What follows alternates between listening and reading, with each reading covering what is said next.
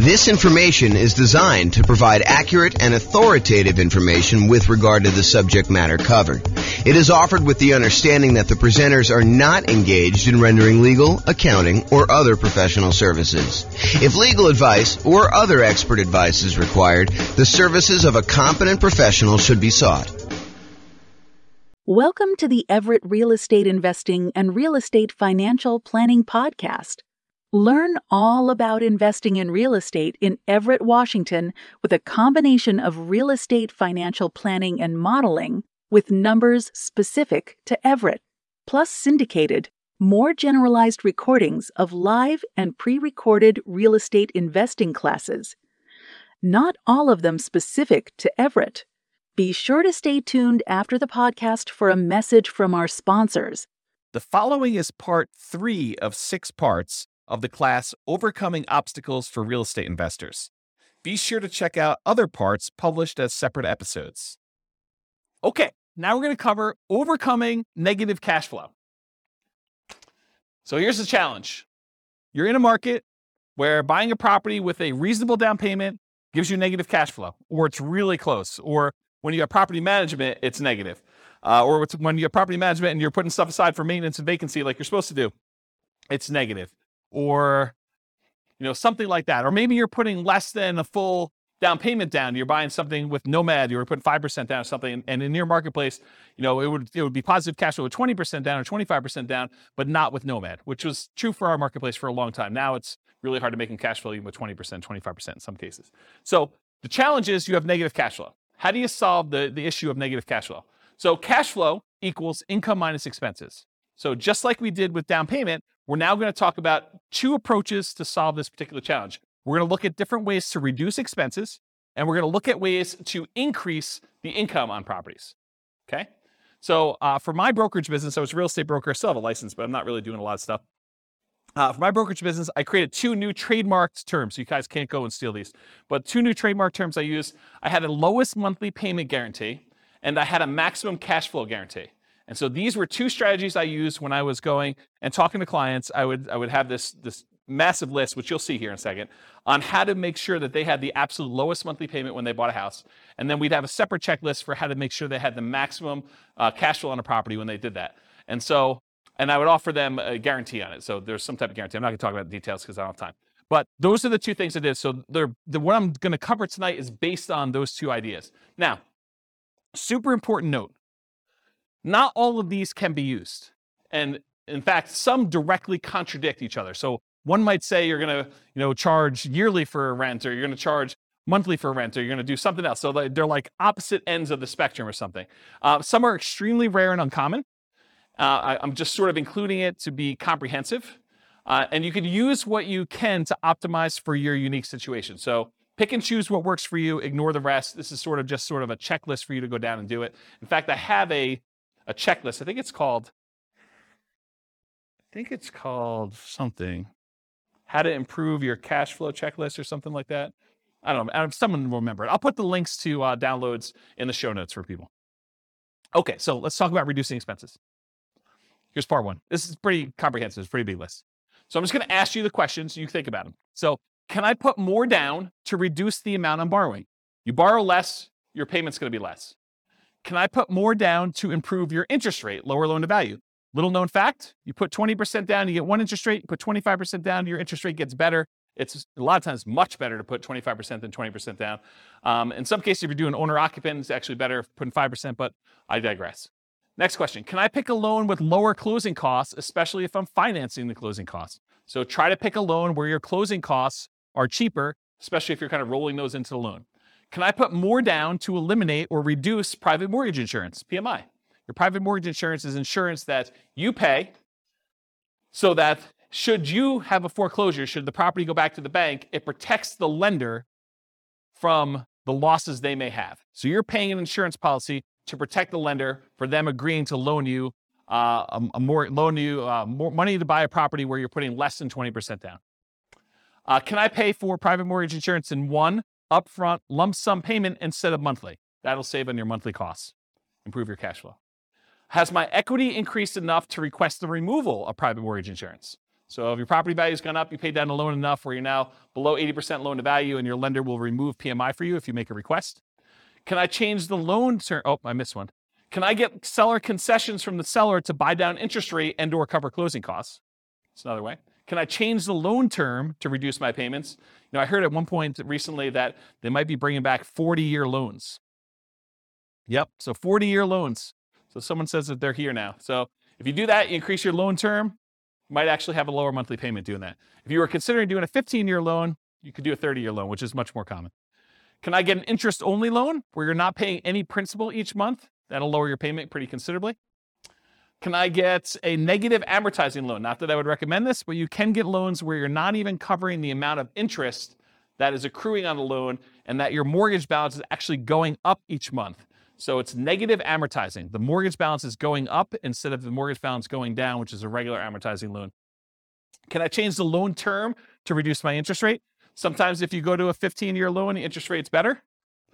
Can I get an adjustable rate mortgage to lower my interest rate? And actually, Austin was going to remind me, and I think this is probably the appropriate time to say it, but a lot of mortgage companies, mortgage brokers now are recommending, just because of the nature of our market, some of these like a 1 year at one interest rate, the second year at a different interest rate, and then by the third year, your interest rate is the normal one for the rest of the 28-year for a 30-year loan.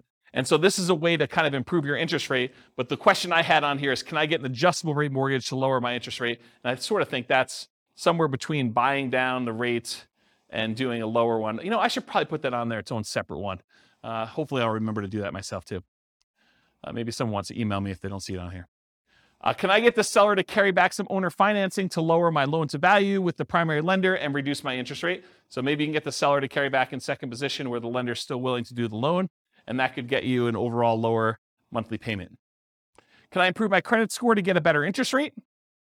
Can I set up automatic payments to get a better interest rate? I've heard some lenders will like to reward you by setting up automatic payments, especially if it's from their bank, and they might give you 1/8 of a point benefit to your interest rate if you do something like that. Can I get a better interest rate if I have additional accounts, more money deposited with the lender? Some lenders may do that. Can I lock or float down my interest rate? We talked about this. We talked about the shocks and, my client going under contract before interest rates went way up. Well, if they had locked their interest rate, that would have actually improved their thing. Or float down the interest rate is where interest rates are headed down and you are able to get it lower if the interest rates drop by a certain amount between when you initially locked your rate and when you close. Can I add a family member or a friend to the loan to get a better interest rate? Maybe your credit score is such that if you had someone else as a co-signer, it would actually improve your interest rate. And then on the counter side of that, can I remove a weak borrower to get an interest rate? So you and your new spouse are in love and they do not have a really good credit score, but you are committed to buying a house together. Well, it might be better for you to buy the house yourself and then add them to title. Go talk to an attorney and add them as an owner to the property, but they're not on the loan because it would actually hurt your interest rate to do so. Where was I here? Can I partner with someone to get better loan terms? So partner with a better qualified person. Can I find another lender with better rates or fees? Have rates dropped enough for me to refinance and get a better rate? Is my loan old enough where I would be willing to refinance to extend the term of the loan? So maybe you got 20 years left on it. Maybe you refinance it. Now you go back to a 30-year term and maybe also get a better interest rate to lower your monthly payment. So those are the strategies with your lender. Strategies if you own another property. Can I do a cash out refinance on another property to then buy or refi this property? So you got a lot of equity somewhere else. You pull money out of that one. You use it to put 25% down and maybe instead of 20% down to get a better interest rate on the one you're buying. Does it make sense to cash out refi another property to put a larger amount down on this property? I think that's what I just said. Should I do a rate and term refinance in order to get an overall better monthly payment before financing this property? So maybe you're going to go over the 10 loan limit, or maybe you're going to go over some other limit that the lender has where you go into a different pricing tier and you want to go and refinance another property to improve cash flow on that before you go buy this one and kind of lock yourself in where you can't quite do it as easily after that. Any questions on this so far? Searching for homes, can I search for properties where the seller is willing to include seller concessions?